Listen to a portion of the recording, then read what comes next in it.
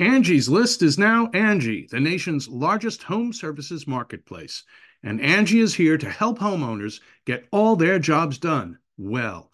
Angie has helped over 150 million homeowners care for their homes. Whatever your home project, big or small, indoor or outdoor, come to Angie to connect with and hire skilled professionals to get the job done well. My son needed a major yard cleanup at his new home. We went straight to the Angie website and found a bunch of local, reliable, and affordable pros to handle the job, and one did pronto. Angie can help you find the best price for your project.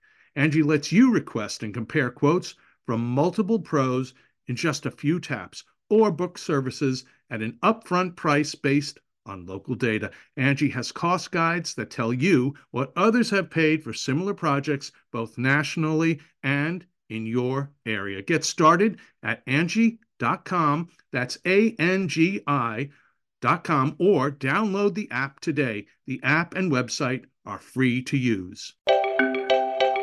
Hello to the listeners of the Victor Davis Hanson Show, and welcome to our Friday News Roundup. We're going to look at lots of things today. Of course, we'll talk a little bit first about the Ukraine, just to get a feel for how things are going, at least from Victor's point of view.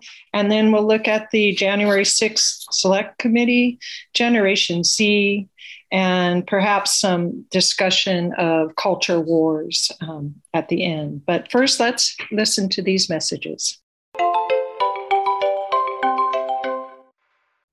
Can't pay the IRS? Haven't filed in a while? Receiving threatening letters? Yeah, it's about to get worse. The IRS is hiring an army of agents targeting hardworking Americans like you. You need warriors on your side. You need Tax Network USA. Tax Network USA has brilliant strategies to solve your IRS problems quickly and in your favor. For instance, they've discovered a limited-time special offer that the IRS is willing to waive $1 billion in penalties. Find out if you qualify before it's too late. Never call the IRS alone. Let Tax Network USA attorneys handle it. They have preferred direct lines to the IRS. They know which agents to work with and which to avoid. They've resolved over $1 billion in tax debts and offer a best-in-class guarantee. Schedule your free consultation now. Call 1-800-245-6000. That's 1-800-245-6000, or visit tnusa.com/Victor. tnusa.com/Victor. Welcome back, Victor. I always ask how you're doing, and I'm hoping that I'll get some answer about your spiritual well-being. Well, not to beat a dead horse, maybe I'm killing it, but we're back into this weird. We had a little glimmer of hope in late February, a little glimmer of hope in early March with these little ticklish rains, and then nothing, nada. And so I've been driving around and looking at these well drillers. They're all drilling, like they're busy. I talked to one the other day. He's got 2 rigs going full time. We're going to have a really hot, dry California summer, and wish we had some reservoirs 3 years ago that would be full of water, but we didn't. So no need rehashing the past. So I'm up. Yeah. I also had to go over the coast and drive to Davis and speak to some dairy farmers, wonderful people. So I've been kind of had the opportunity to drive around California. And believe me, boy, if any of you are listening, do not take the 99 freeway at night between Sacramento and Fresno, because the first 50 miles are Road Warrior, right out of that epic Australian movie. I mean, the concrete dividers come. I was going about 65 miles an hour at night, Sammy, and I go into the divider where I go to the left and the other 2 lanes go to the right. With 1 lane, it was 2 lanes. And lo and behold, some poor person is freaked out. So it's dark. There's no lights. Most of the copper wire have been stole out, no doubt. And they should be going at least 55, but there's no margin of error on either right with concrete pillars. And guess what? The person panicked and was going about 10 miles an hour when I went around a curve. Oh my So I gosh. started spinning out and fishtailing, and I don't think I hit my truck. I hope not. Oh, that's But frightening. I felt bad for it because when I got on, it's one of those drivers, when you go by them, when they finally got out of the labyrinth, their nose was 1 micromillimeter from the steering wheel. Very heavy God. set where they cannot turn their neck at all. They're sort of frozen like I don't want to Well, say Jabba the Hutt would be cruel, but very we can't. Okay, well, we can't blame them for being so frightened at night on the freeway. I was frightened, and I'm not youthful, but I'm a 68-year-old person. But I thought, how many people are going to die on this freeway? Why Gavin Newsom, chases the unicorn of high-speed rail. And the other one is that battery factory in Moss Landing, where all the solar and wind energy is going to go to Moss Landing, that beautiful old natural gas electrical plant. Instead, they're going to be stored into these huge new batteries that have caught fire twice now. This $10 billion plant that hasn't produced 1 ounce of battery electricity. So that's what we do in California. We dream and spend and waste on the abstract, and then people die in the concrete and sort of say, well, that's too bad. Yeah. All right. So drought is a driller's dream, and California is like Mad Max, right? We're all sort of playing in the wild, I think. That's a nice word, driller's dream. Well, your misfortune is none of my own.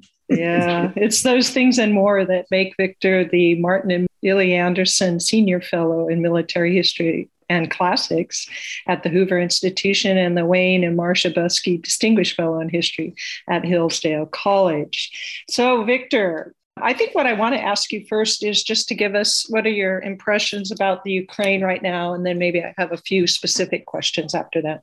Well, if you look at the map of central Ukraine, you can see what Putin is doing. He's got one tentacle coming from the north that's starting to it looks like it's going to encircle Ukraine from the west. And then you look at the borders of Russia, and you can see that what they've already lost is sort of half the circle.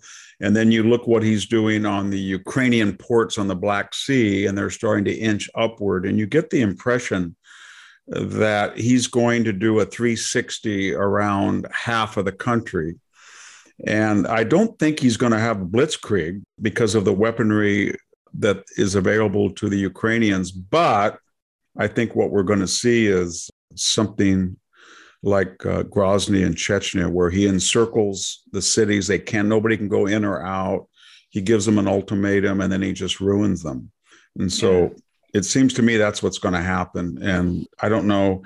It's so similar, as I said earlier, to the invasion of Poland on September 1st, 1939, where the Wehrmacht invaded from East Prussia, from the north, from Germany, from the west, and then from the south, from occupied Czechoslovakia.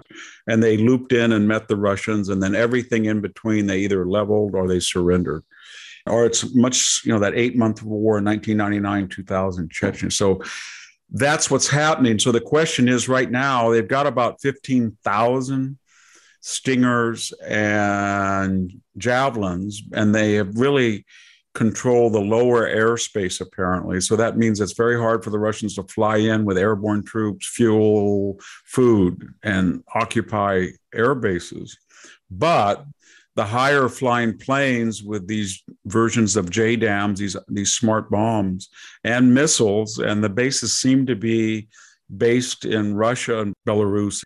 They have fields that the Ukrainians can't get at, and they're flying at altitudes that would require probably a Patriot battery, which I think is on the way. And so right now they control the upper airspace. And I know the Ukrainian Air Force is somewhat intact, but it's going to have to go up and challenge those planes and shoot them down. Whether they can do that or not, I don't know. Yeah. And I think we're into a months-long slog, nasty fighting. I think Putin he won't go into the cities and occupy them till they're leveled. Yeah. Stalingrad type leveled. Yeah. I was just reading an article by Guy Shepard in The Spectator, and he basically was saying that Putin is a 19th century states craftsman and after some territory, and that the current technocrat world citizen type of diplomat he has no respect for, and that we need to have somebody come in, and Europe needs a new approach to things like Churchill. Or I was thinking of a more coarser Donald J. Trump, under whose four-year Trump tenure there was no incursion, because, as he's been bragging, he was going to make the spires of the Kremlin glow, I guess. But my point is, he's absolutely right that we get this. This is not possible in the 21st century. You can't do this. And Putin doesn't believe human nature changes. He's very cynical and pessimistic. His attitude is, well, for me, I lost 6,000 or 7,000 dead in Chechnya, which was a republic of Russia.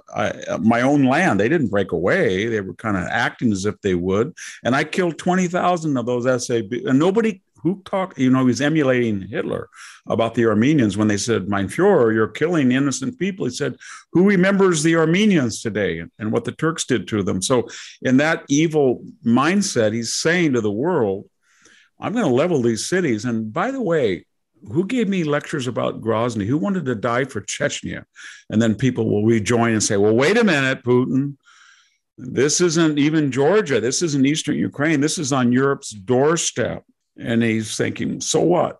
I'm going to kill a bunch of people, and you're not going to go in there because I talk like I'm crazy with nuclear weapons. And what's going to happen a year from now, Putin thinks? A year from now, I'm going to have at least half of all of Ukraine. May not be that I might have to muss their hair up a little bit, but it's going to be all of my country. And if I can't digest Western Ukraine yet, I will do it in 5 years, or my successor will. But I'll be the most famous man in modern Russian history, the man who got back Georgia, Eastern Ukraine, Crimea, put down Chechnya, and he got most of Ukraine, the breadbasket of Europe. He's controlling 20%, And you know what will happen? Putin thinks, for all those Churchillian speeches you mentioned, Sammy, he's thinking, these guys, I'm quoting Hitler now, I've seen them at Munich. They're worms. They will crawl back to me in a year from now and say, please, please, can we have the Nord Stream pipeline? We promise we won't put any offensive weapons in the old Warsaw Pact states. Oh, please, please. That's what he thinks. I hope he's wrong. Yeah. I hope that these people become, like Finns in 1939 and 40. And, they said, we're going to come in, take everything you have. He said, come and get them in Thermopylae fashion. So, I was just thinking, because it just feels really surreal that we have our diplomats playing parlor games in Italian cafes, if I can, while Putin's just clearly blowing up women and children. And just as you've outlined it, his goals are clear. And that's why John Kerry, did you hear John Kerry? Kerry, I had a column about it today if anybody wants to read it. But he says, this is making a terrible impact on our climate change discussions. I'm thinking, impact.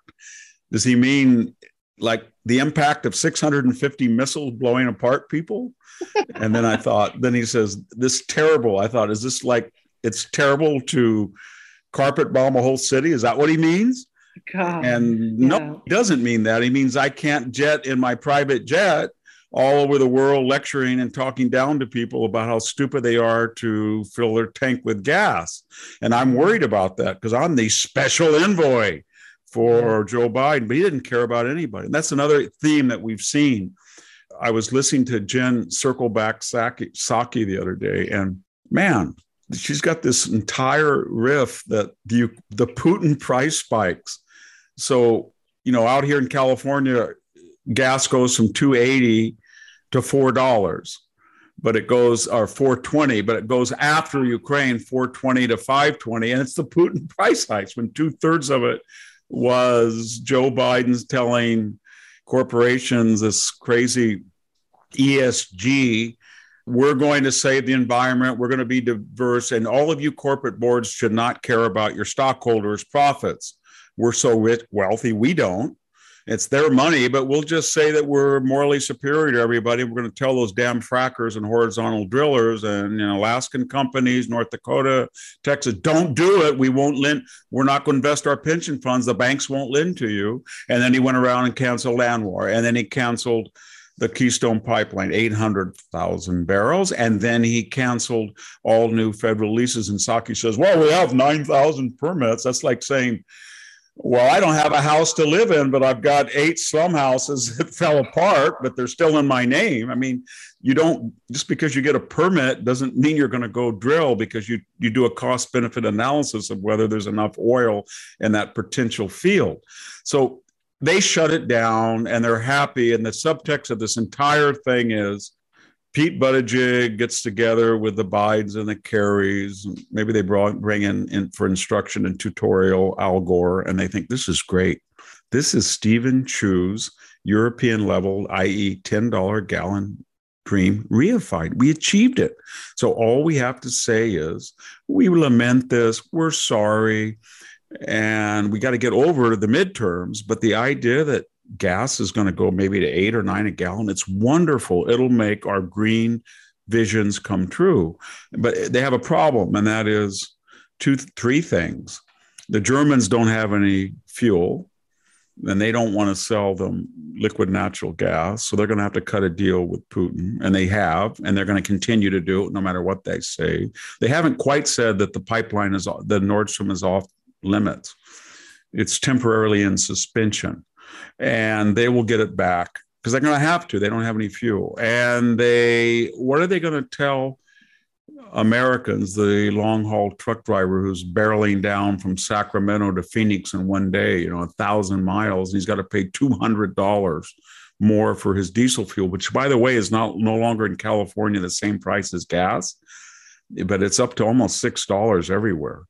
So that guy makes $200 or $300 a day, and it's gone. It's up in smoke. And so they don't know how to handle him. So what they're doing is very strange, isn't it? They are not going, as I said, to Alaska, North Dakota, Texas. They're going to the narco state in Venezuela and saying, forget all the bad things we said about Maduro and Chavez. We like you, and we're not going to say, but you please give us 1 million barrels a day. And then they're going over to the theocratic terrorist state in Iran, and they're reopening the Iran deal with a Russian interlocutor who's going to help us, i.e. screw us even more. And they're saying, would you terrorists please give us this icky, dirty, foul fuel that we hate, because we have it, but it's too icky. It sticks to us. We don't want it. We want you to drill it. And you know what? Forget the environment. Just screw the environment over. Just get it to us. Here we're kind of prissy. We make sure that they clean up the drilling field. You don't, and that's better. We need it right now for the midterm. And then they're going to the Saudi royal family. Remember, Biden said they're corrupt, and when I'm president, we'll have nothing to do with that horrible. And now there's please, and the Saudis and the Kuwaitis wouldn't even answer the phone when he called.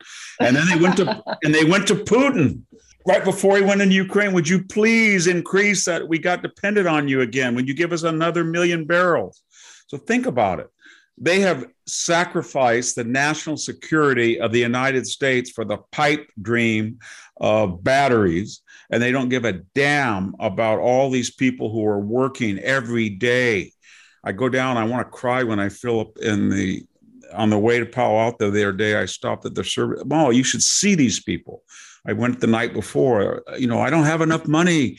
How do you fill up? I got to go to Mendota to work 50 miles. I got to go over to Woodlake. I don't know how to, and these people, you think Jen Psaki or Pete Buttigieg and his subsidized limo service where he stops and gets his bike out of the trunk and rides around for everybody. He cares. They don't care about it. He was talking about what? More charging station. I think I'll tell the guy I talked down he came in with a big used club cab full of tiling, a tile cutter, tile in the back. And I was talking to him. I think I said, don't worry. Pete Buttigieg is going to get you an electric charging station so you can trade in that mess you have and go get an electric truck and plug it in and pay $100 a day to plug it up, that 27 cents a kilowatt hour. Don't worry, Pete's on it. So that's how these people don't care. They love humanity in the abstract and they hate humans in the concrete. That's what they are. It's not just this, Sammy. It's every single issue. Is they're never subject to the consequences of their own bankrupt ideology. Yeah. So where were we on Ukraine? We were on the Ukraine. Exactly. I was just going to say that I liked the solution, or at least a small solution that Guy Shepherd suggested. He said that at the very end, he said the Europeans need to be paying not 2% of their GDP to NATO. They need to pay 20%, and then maybe Putin will listen to them. Basically, he said that. I'm paraphrasing. I mean, think about the traditions of Europe. I mean, Siege of Vienna, when the Polish cavalry charged down at 10 miles an hour straight down the cliff and come in and slaughter the Sultan's army. I mean, come on. Or the Czechs' resistance, or boy, they were crack fighters. I don't need to. I think, Sammy, you've intoned that you have quote unquote German heritage, so I won't go there, but they were responsible for 3 wars in Central Europe when they took on the whole continent. So they had a distinguished martial history. My point is that if they wanted to, instead of just 2% of their annual budget devoted to military readiness, if they spent 5%, they would be quite formidable. Remember, NATO has 1 billion people. It has a GDP that's, I think, 8 to 10 times larger than Russia aggregate. Maybe it's more than that. And they could crush Russia if they wanted to. And they have nukes. I mean, we have nukes, and Britain has nukes, and France has nukes. That was a big sticking point during the Cold War, because every time we had SALT negotiations with Brezhnev and Kosygin, they'd always say, yeah, but how about France? And we'd say the force de frappe is neutral. Oh, no. When we start nuking each other, they're going to jump in on your side. And they would have. So they have a lot of problems, but we're not utilizing our assets. And everybody's in this self-congratulatory mood. And there's much to be congratulatory about, given the zeal and expertise and optimism and idealism of the Ukrainians. But they are a mouse, and this huge eagle's talon is squeezing them, and the eagle wants to fly up and drop them on the pavement. And that's what it's going to do unless we can find a way to deter. How do you do this in classical military strategy? It's pretty simple. You look at Putin and you think he's got this vast country, and then you think, where is he vulnerable? He's vulnerable with his Indian neighbors. He's vulnerable with his Chinese neighbors. He's vulnerable with his Afghan neighbors. But the problem is that after we left Afghanistan and after he's cutting deals basically with China and India, he's not vulnerable anywhere. So he's emptying out all of his military reserves and sending them to Ukraine, and there's nowhere to pressure him. And we're trying to do it economically. But, you know, this Xi is like the Cheshire cat, because he's in a great position. He's thinking, we've got trillions of dollars in reserves. They got food, we need it. They got precious metals, we need it. They got a lot of coal. I think Russia's the largest coal producer in the world, and they've got a lot of oil. We need all of them, and we'll give them cash. And, you know, because they're in a precarious position, we're going to tell little shorty Putin, listen, this is what we're going to pay for your stuff, and it's not going to be market value. So they're going to get cheap natural resources, and they're going to give them political cover. And the world should be, oh my God, China's just as bad as Russia. Damn them, we're going to pull our corporation out. No more Zoom, no more joint ventures with Stanford. We don't want anything to do with these are the better. No. There's too much American money in joint ventures. So we're screwed. And it's going to be a new Russian-Chinese overt axis. And money and natural resources is a potent combination. Nukes. 7,200.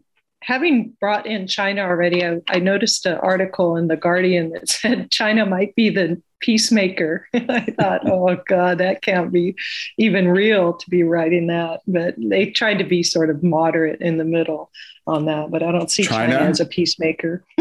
Oh, I don't think they want peace, because And they don't surely want a Ukrainian victory. If Ukraine should win and Putin should fail, then all these people in the Chinese, Politburo are going to say, wait. We thought we could go into Taiwan. It's half the size of Ukraine in population, or, it's got much, 1/20th the size of the territory. It's all set to go, but maybe they might fight like Ukrainian. Maybe those decadent, weak, anemic Westerners might rally to their cause like they do Ukraine. Maybe they'll flood it with javelins and missiles, and who knows, maybe they'll sanction us, or maybe we can't control Hollywood. Maybe we can't control the NBA. We're not quite to the point they're thinking where we don't need the United States. We're almost there.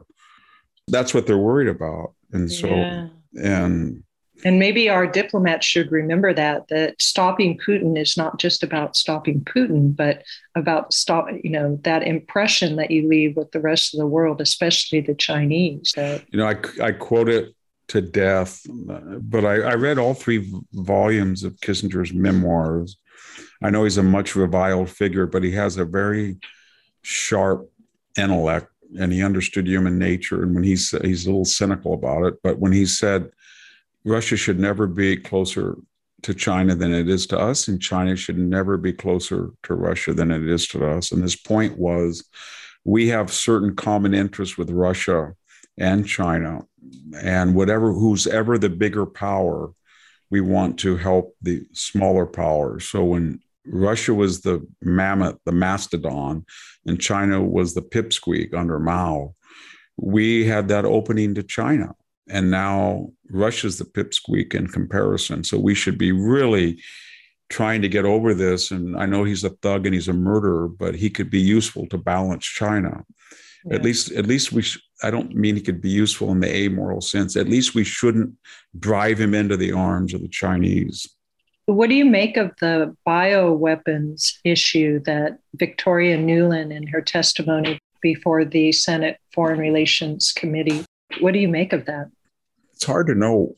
What I should make of it is that she was telling the truth, that after the breakup of the Soviet Union, it's jewel in the crown, Ukraine. That's where Chernobyl was. It was a mess. We were going to give them money to clean it up, and we did, we being the West. And they had nukes, and we didn't want another nuclear player at the nuclear poker table. So we had them, surrender their arsenal, so to speak, on the condition that basically, if you go back and look at what was said at the time, George Kennan wrote about it right shortly before he died, that it would be kind of a buffer state and it would not be part of NATO. It was copying the role of Austria and Finland in the Cold War. After the occupation of Nazi Germany and the Axis powers, the agreement was, well, Finland is ambiguous and Austria is ambiguous, so we'll make a deal. They won't be part of the Warsaw Pact and they won't be part of Austria. And that's what we did. And so, although Russia seemed to have an inordinate amount of influence in Finland, we had more influence, I think, than they did in Austria. But the point I'm making is that was sort of the deal we're making. So we did all these good things, and the nukes, and one of the elements of those protocols were biological weapons of the Red Army. So I think what she was trying to say, there were labs over the years that were Wuhan-like in nature, and we were working with our Ukrainian partners to make sure that those were neutralized. Now, deep breath. She looked very flustered when she was trying to explain that. And there was no need to be so nervous about it. And I think she was thinking in her mind, nobody believes anybody in the American government when they said things like Yugoslavia is completely secure, it's not going to fall, or they said there is no such thing as a lab-created virus in Wuhan. So she seemed nervous. And that raised the specter that, is this lab a useful surrogate for the United States in the fashion that Wuhan was, i.e., Western militaries could experiment with various nerve or biological weapons outside the auspices of their own governments, in the way that Collins seemed to outsource banned research on gain of function virology pathways to Wuhan. So that's what it was about, I think.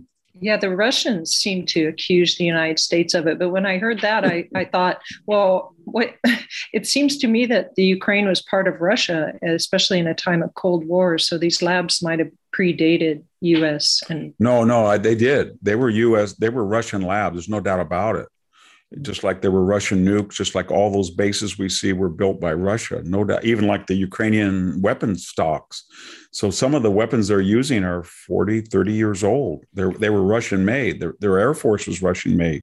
The point, though, is that what do you do with all that stuff when Ukraine said it's not part of Russia?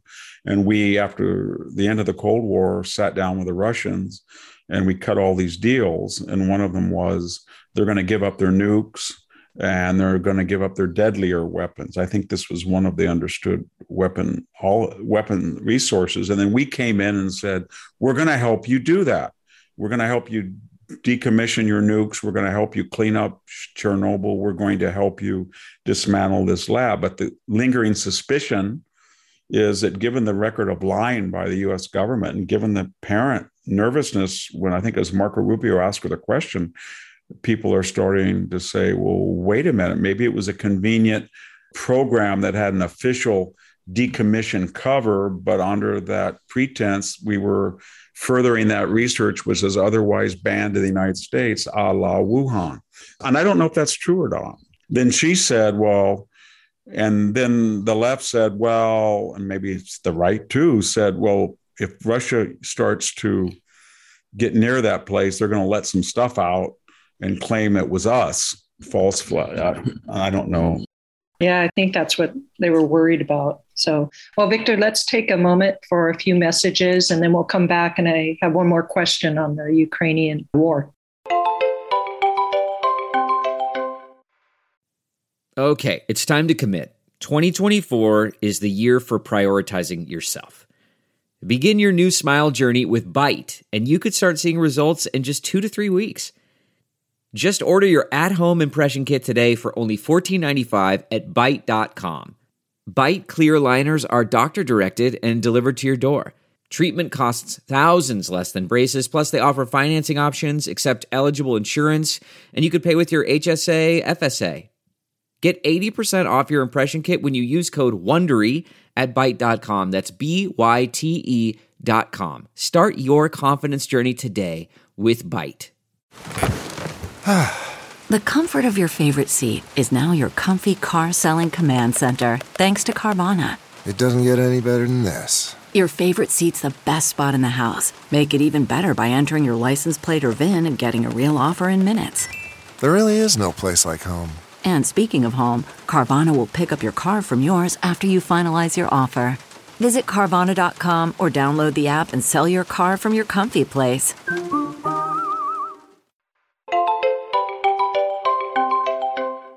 All right, welcome back. And I wanted to ask, last thing, it was again from the Guy Shepard article. And the overall theme of the article was that world that Francis Fukuyama heralded and brought in with his work, The End of History, that the world was now going to be populated by liberal democratic states, that Putin has actually brought that to an end. And I was wondering your thoughts on that thesis. Yeah, I brought it to an end. I would say something like put the headstone on a corpse or somebody who was dead and buried 30 years ago, because the thesis was always flawed. It was sort of a Kantian thesis that assumed that an evolving human nature and better people would craft a better world governance, and the only viable form given popular culture spread was consumer capitalism under the auspices of constitutional government. And so that was the dream. But of course, there's been hundreds of millions of people killed in the last 30 years all over the world. I mean, millions. Yeah. I shouldn't say hundreds, but maybe 100 million or over. And places like Rwanda or the Balkans. And that wasn't supposed to happen. And right now we have fewer democracies. I think it's less than half of the countries in the United Nations are democratic, and they're regressing. And I think Fukuyama didn't understand that human nature being human nature, it takes a lot of responsibility and preparedness and activism to participate in a participatory government. And a lot of people just can't do it, or they're not educated, or they don't want to do it. And two, when he created that thesis, he didn't really look at periods in Western civilization when democratic culture fell victim to what the Romans called luxus, affluence, luxury, atheism, agnosticism, and they fell apart.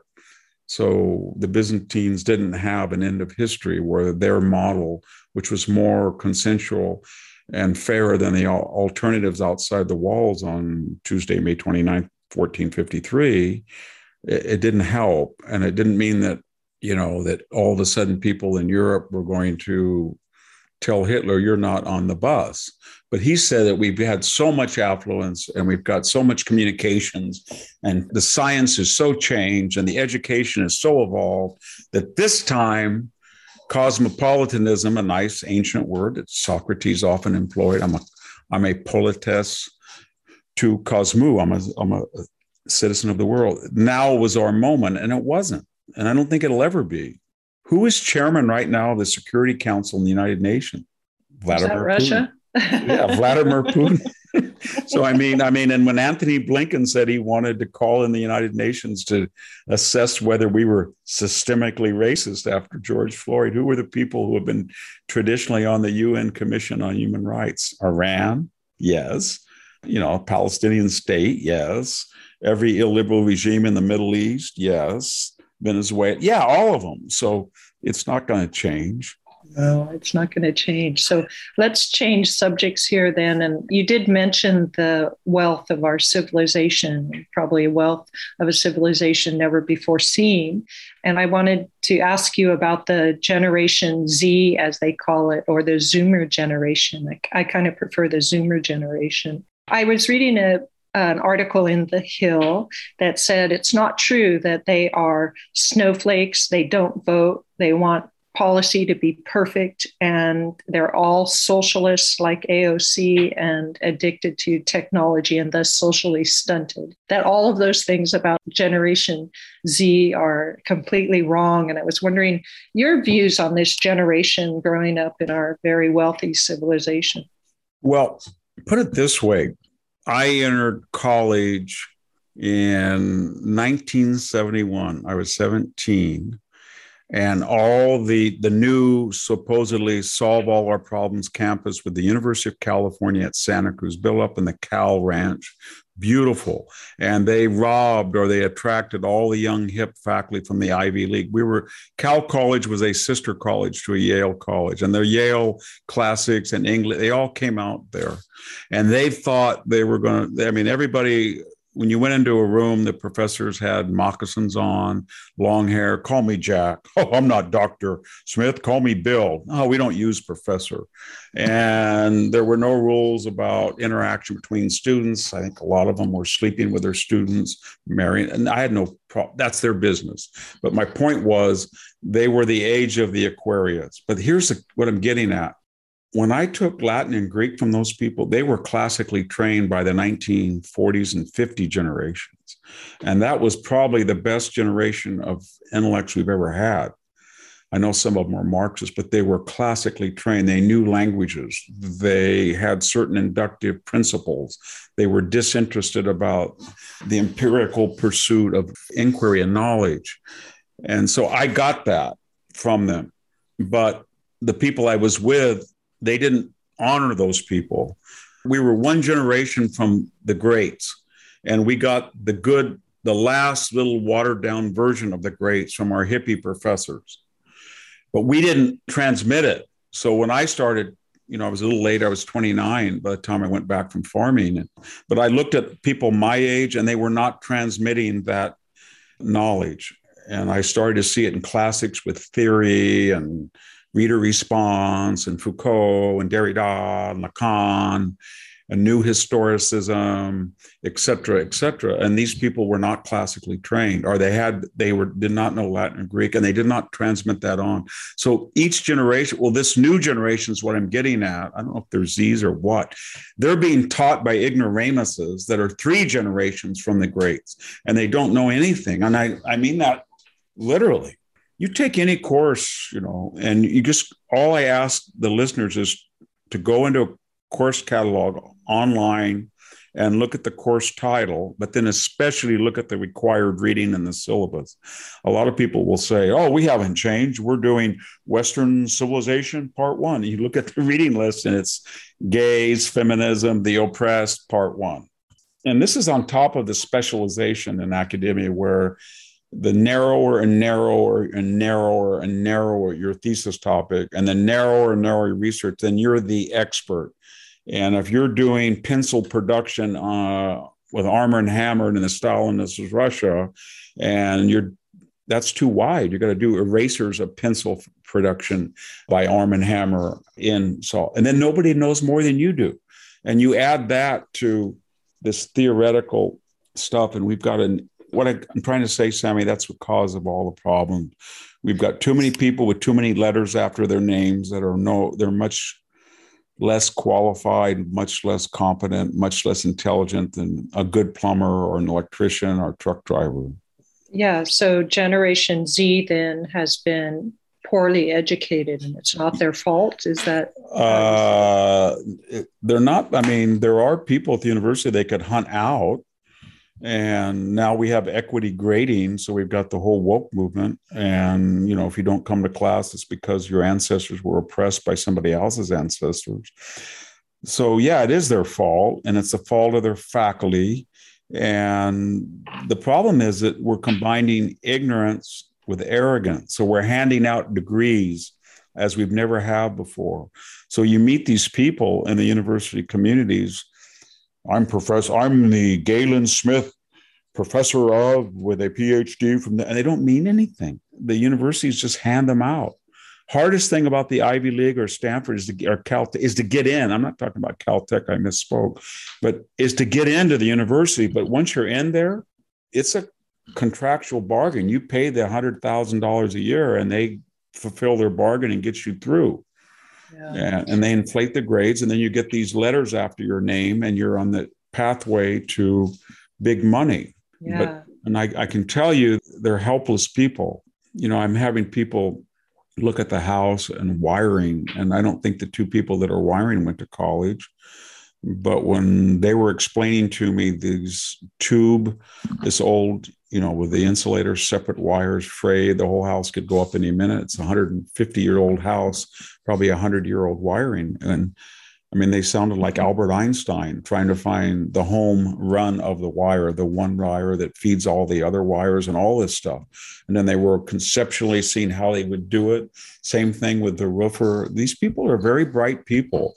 And when I talk to people in stores, as I say, run a 7-Eleven or a farm, gosh, I went over to some brothers that had a big packing house nearby of mandarins, and just talking to one of their sons who had an engineering degree, but he was like an artist. He created an entire 80,000 square foot packing labyrinth. And it was brilliant, where there's almost nobody working there. And I thought, wow, I've never met a professor in my life that could do this.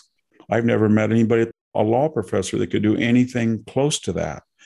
I look at Justice Sotomayor, or I look at people, I won't mention other names that I might be incriminating, but I think that, yeah, you went to the Ivy League, and yeah, you got a lot of letters after your name, but education is education. There is no more education, but you have the arrogance. What I'm getting at is the arrogance and the entitlement that comes with education, unfortunately. And then you have the ignorance of modern education. That's a fatal combination. Yeah. And those who are not getting that education seem to be a lot smarter about their jobs and tasks than they those are. Who get it. Yeah. You're absolutely right. Today's trucker is pretty good trucker. Today's professor is not. All right. So another school question then. There was a protest by students outside of a Pittsburgh school. I think it was called Sewickley Academy. I don't know. I'm just laughing. When you say protest by students, it's hilarious. Yeah, I know. But this is even funnier because the article said that they were protesting the school bringing police to the school, and that this was a terrible demonstration of repression by the school. But they never said why the school brought the police there. I did. Yeah. But anyway, the writer said, oh, this is a terrible thing in a culture that is founded on Thoreau's On Civil Disobedience, and a terrible example for these students. And I was wondering with this, I thought, well, Victor, what are your thoughts on Thoreau and civil disobedience? And is that culture at risk if, the culture is as we think it should be?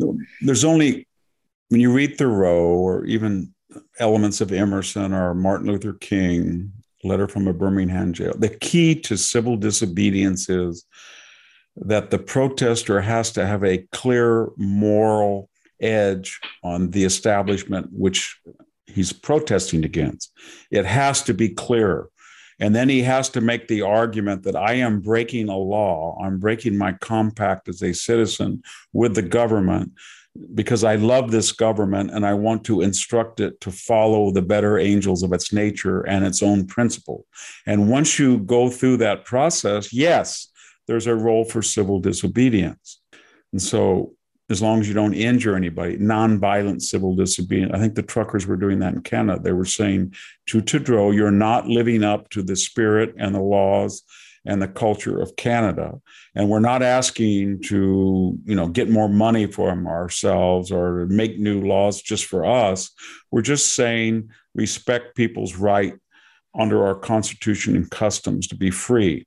And that's what they were trying to do. But the problem is, if you have a school and the crime is sky high and people's lives are in danger or their safety, and you have administrators that won't do anything because they're afraid of the woke movement, and they're perfectly safe because they're adults and they're going to go home to secure places, and they're telling these kids, you know what, we're not going to have any police to protect you, and people getting beat up, then I don't think anybody has a high ground.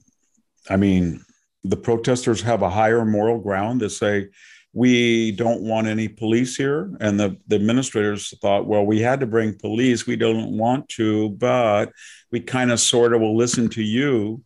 And the only obvious answer is, if you're going to be criminal-like as students and you're going to prey on the weak, then we're going to bring in, if you're a little wolf pup and you're eating a lamb, then we're going to bring in a big wolf, and they're going to not allow you to do that, because that's the moral centrality of the argument. All these arguments are based on justifying the predation on the weak.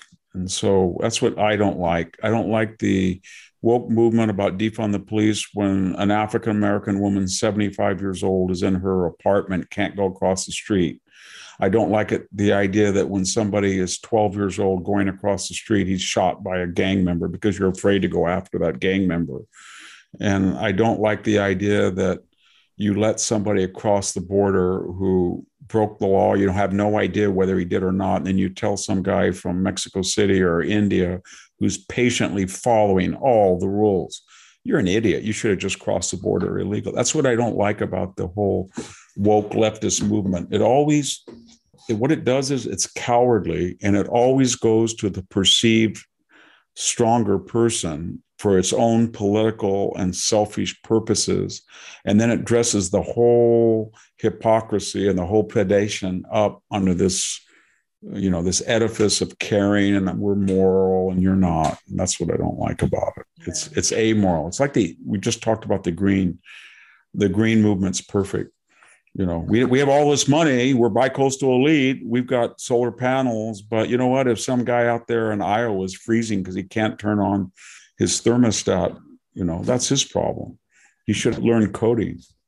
Yeah. So I'll answer my own question. The Thoreau culture is not at risk. The problem is immorality of their ends. I don't think, no, I don't think so. I think there's a risk that anytime the right oversteps, it's very easily caricatured and identified. When Nixon was finagling around with the FBI and the CIA to do things that were beyond their constitutional prerogatives, people could see that. And when Hitler did atrocious things, people could see that. But you still have apologies for Stalin, who killed more people than Hitler, and you have apologies when the left does it.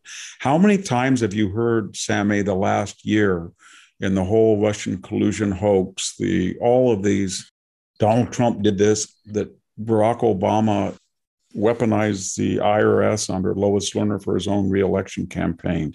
How many times have you heard that he dealt away U.S. security at that hot mic conversation in Seoul, South Korea? Remember what he did? He said to Medvedev, tell Vladimir that I need some space because this is my last election coming up, and I can be flexible on missile defense. If that he was gives Barack Obama. Yes, right? yeah, Okay. Barack Obama. So, and what happened? People forget what happened afterwards. All three conditions of that nefarious pact were met. A, Putin behaved and Barack Obama was elected. He got his space. And B, Putin forced us to get anti-ballistic missiles out of the Czech state and Poland.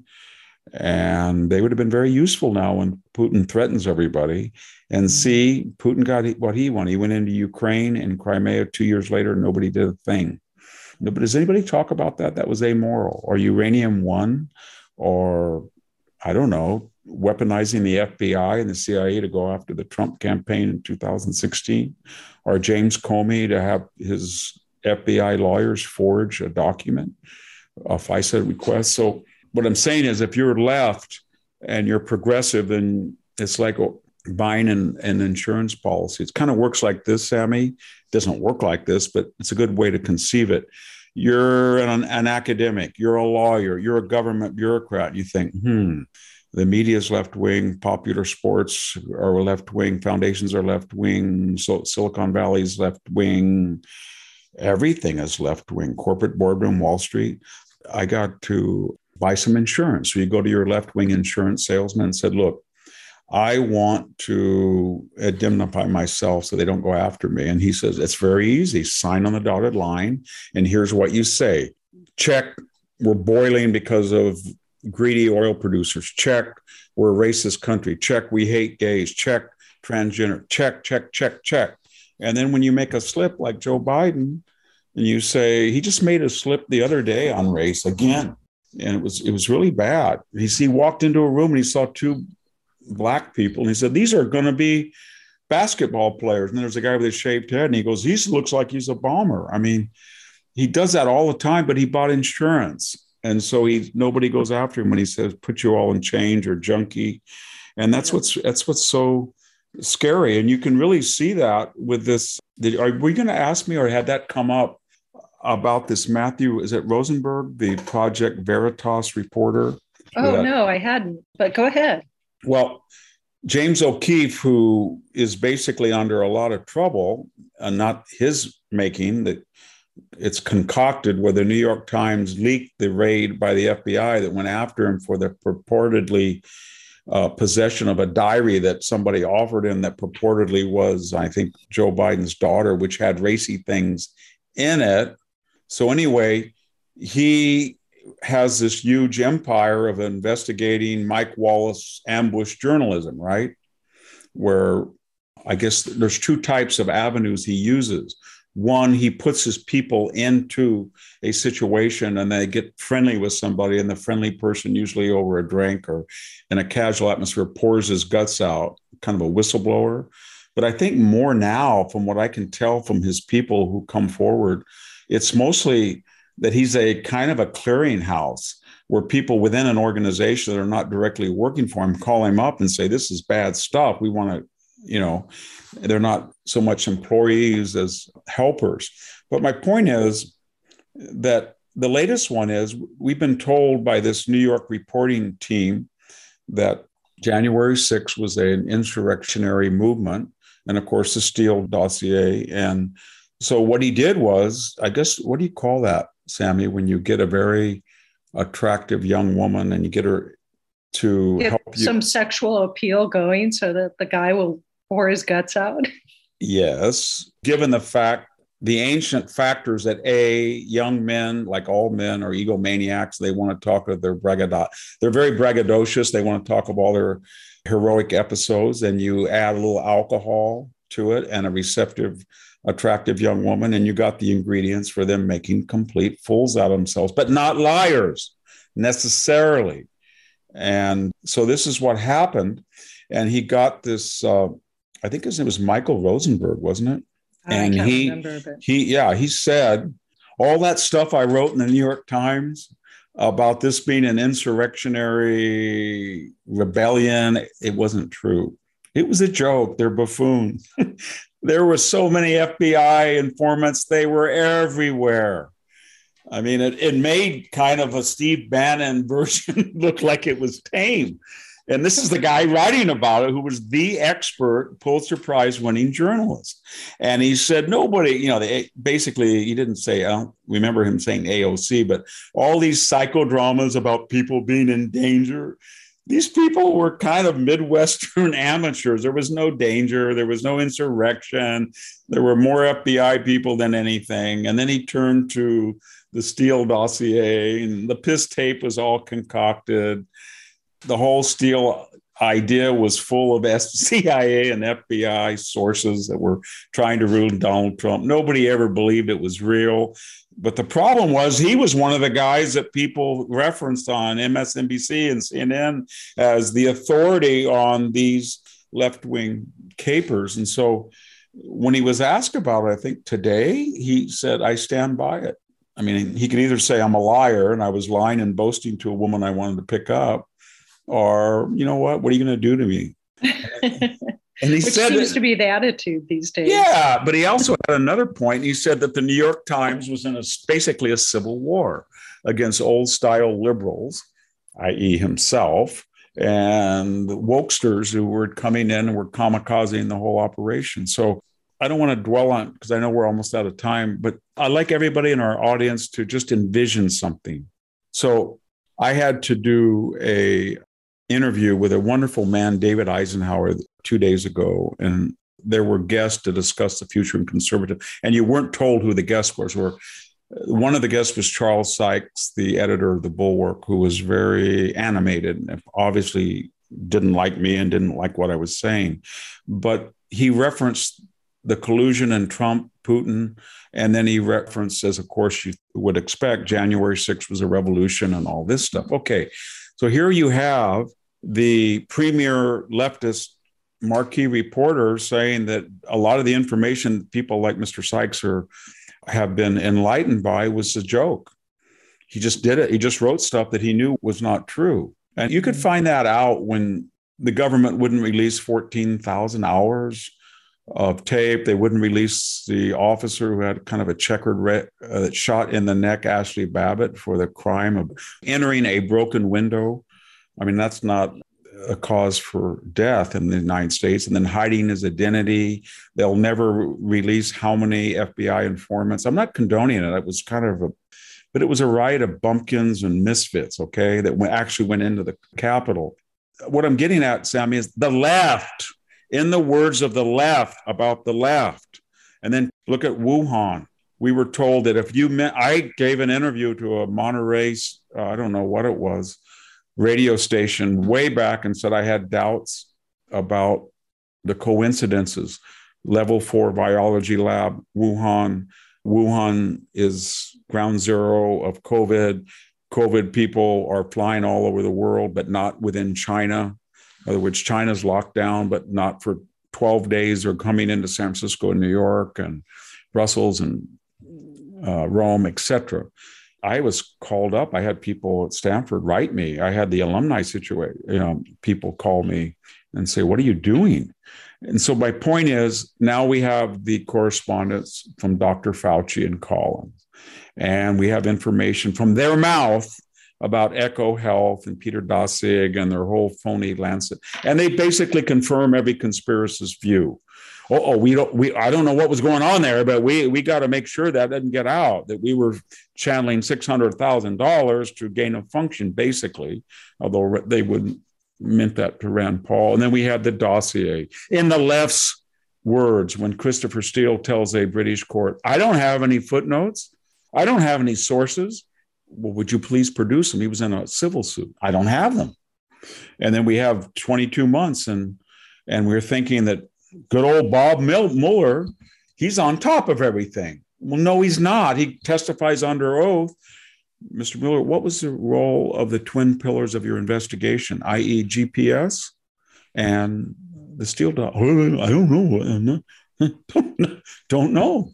Have no idea. I mean, James Comey, the guy who was really telling us that Donald Trump, remember he had those tweets and Facebook postings where he's kind of walking in the snow, quoting your friend Sammy Thoreau and Kant and every philosopher that he could name drop. And he goes in front for his moment of clarity before the House Intelligence Committee. And he says, I don't know. I don't know about that. Never heard of it. 245 times under oath. So what I'm getting at is the left themselves and the great, terrible, horrible right-wing revolutions of our age, i.e. the January 6th demonstration riot, whatever you want to call it, the whole Steele dossier, the whole Russian collusion, the whole COVID Pangolin story, all of that was blown up, not by right-wingers, by themselves in unguarded moments or being ill-prepared, that they knew that those were concoctions and constructs. And so that's where we were. And, I just remembered something. What was her name? The Time magazine author, Molly Fast. And after the election, she wrote a long Time magazine article. And in it, she said how the conspiracy saved the election. And in it, she brags on Mark Zuckerberg's $400 million contribution to warp pre-selected. And she says there was a conspiracy to coordinate the people in the street and the corporate boardroom, i.e., that these sincere revolutionary BLM and Antifa people that you can't even dare control because they're so ideal, they just kind of simmered off and ran out of gas mysteriously around August. And guess what? They did not embarrass anybody anymore. They said, you know what? If you keep doing this, people are going to get angry at you because you're destroying a lot of crap. You're up to $2 billion, 35 deaths, 1,500 police officers, and Joe Biden will not be elected. So she was saying, and they coordinated with remember all the CEOs and the generals and all these, Trump is Mussolini, Trump is Hitler, Trump is this, I'm not going to do this. It was everybody from Jamie Dimon to, all of these people. Okay, she's now telling us that it was all concocted and it was a wonderful thing. So what I'm getting at again is I'm beating, stomping this dead horse, but they themselves tell us that what they told us was a complete lie and they were cynical about it. There was a conspiracy not to change voting or do anything, but to pour money and to enlist all the levers of influence and power in this country to warp that election, to get up to 204, 203 mail-in ballots, and to make sure that the evil, trollish, satanic Lucifer Trump didn't win. And they succeeded. And then they didn't even have the humility to shut the blank up. She had to write this article and rub people's snouts in it. Ha, ha, ha, you idiot, deplorable. We took you to the cleaners because we're smarter and wealthier. We had a better conspiracy. Just like this Rosenberg guy, he goes to a bar, he sees, you don't know what's going on. I pulled a fast one on those rubes.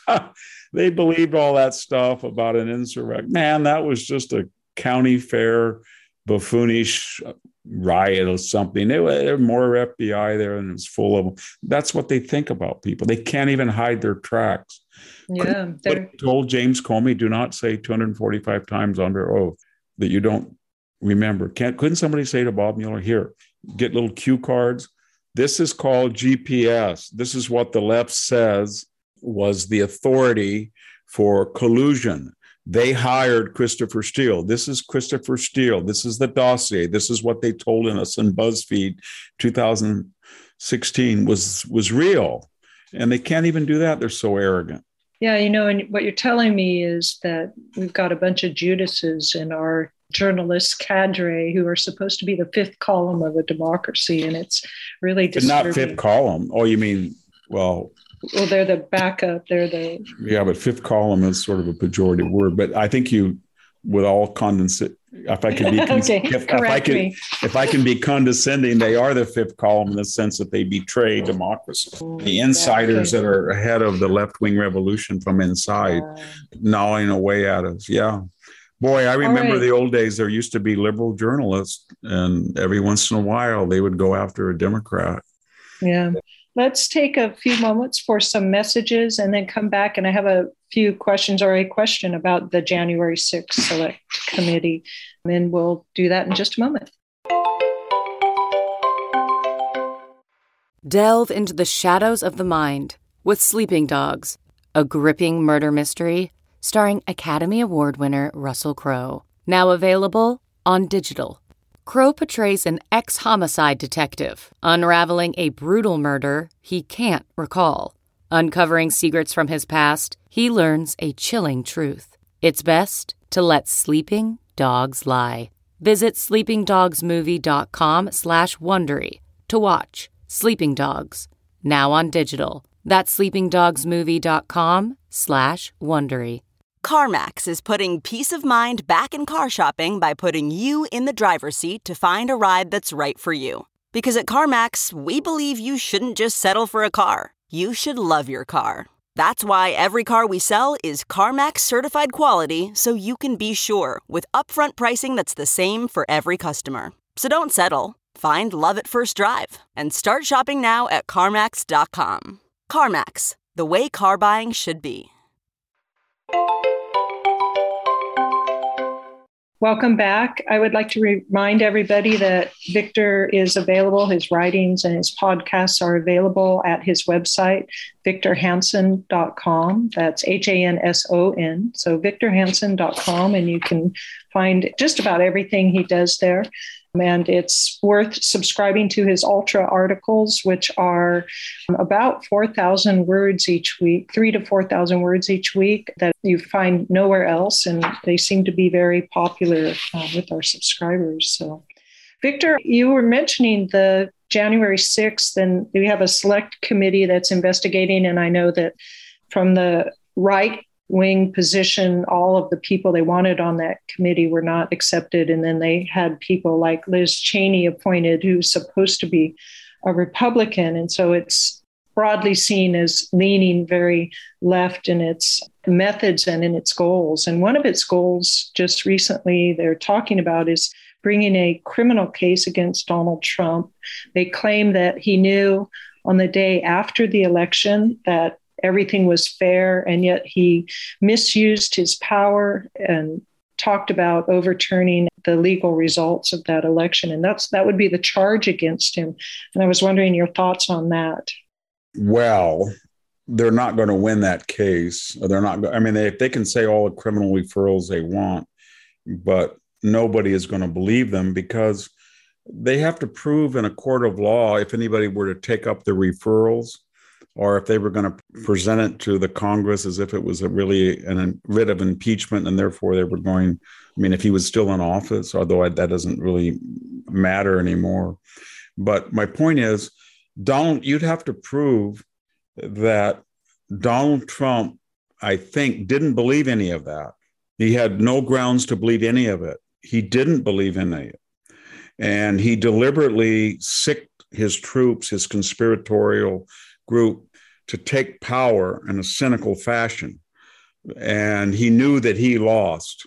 That's at odds with what the left is saying.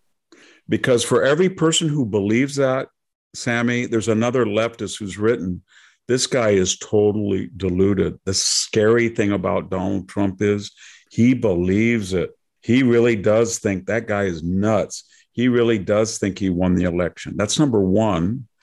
And then number two, after that writ, that he really, really, really didn't believe that he was robbed, then you have to find people. I mean, they're going to find 3 or 4 now they've called insurrectionists or something, but you have to find some coordinating group. I mean, he said, go out and go over there to the Capitol. That was a dumb thing to say, but he said peacefully demonstrate.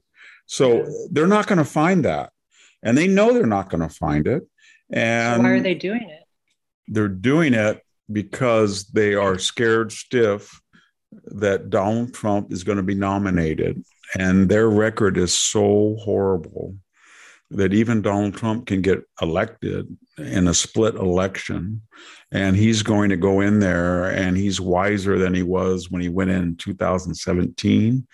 And he's going to hit the ground running, and he's going to be merciless to those people. And he's going to fire people throughout the CDC if he can, if it's legal, and the FBI, and he's going to do some revolutionary things, and they don't want him in there, and they're going to try to prevent him right now from doing it.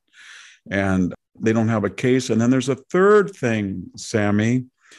You have to say, okay, he said things that were insurrectionary. Nobody's saying he directed things. But what did Hillary Clinton do in 2016?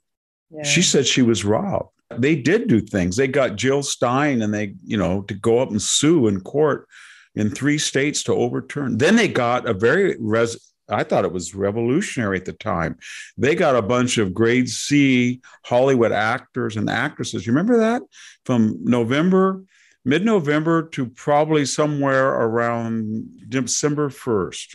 I don't know exactly that year, what year the electors met, but every night there was this grade B, C, D actor saying, people of Pennsylvania, people of Michigan, don't vote the way your state voted. It was crooked election. Change, flip, vote your consciences, reflect the federal vote. And that's what they did. And she was behind that. And the left was behind that. And nobody said a word. And then when she wanted to lay in, she said, I am part now of La Resistance. I'm a member of the resistance. Well, what does that mean in a court of law? Does that mean you're going to go out in the Maquis and get your Sten machine gun and start killing people like the French resistance did? Is that what she meant? Or then she said on the eve of the election, Joe Biden, even if you lose the election, do not concede. Are we going to bring her up? So the number of Al Gore in 2000 election, or how about I mentioned the Time magazine. I just remember her name was Molly Ball. Molly Fass is another writer for the Bulwark. They're both very left wing, but Molly Ball is, I think, considered more sane. But my point is, Molly Ball wrote that. Are you going to call her up and subpoena her and said, what? You just admitted to a conspiracy to warp an election. Who are these people? What are your sources? Who gave you the money? Who turned on and off the spigot of street violence?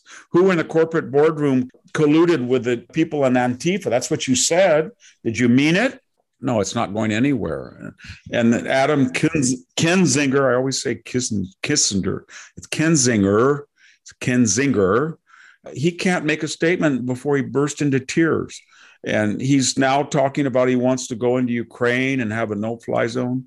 So a lot of people who might have been sympathetic to him, not me, but apparently somebody was, they're thinking this guy is crazy. He's a nut.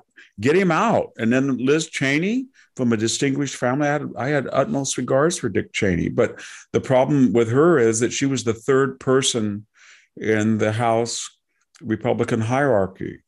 And her job was to advance Republican issues. And she voted for about 90% of the Donald Trump, if not more, agenda. And so when this came along, she could have used proper, tragic diction. She could have said, I don't know what happened to Donald Trump. This is not the guy who led this agenda that I overwhelmingly voted for. I voted for him. I voted for his agenda, but I was disappointed in him. But no, it became a cause célèbre for her. And for every time she attacked the left, which is now not at all, she attacked Donald Trump 100 times. So now the question is raised, okay, you got Joe Biden. Is this what you spent your whole life for, to destroy the southern border and to let in 2 million people? Did you spend your whole life to ruin the economy and get this month 7.9% annualized inflation? Did you spend your whole life to get the Afghanistan pullout?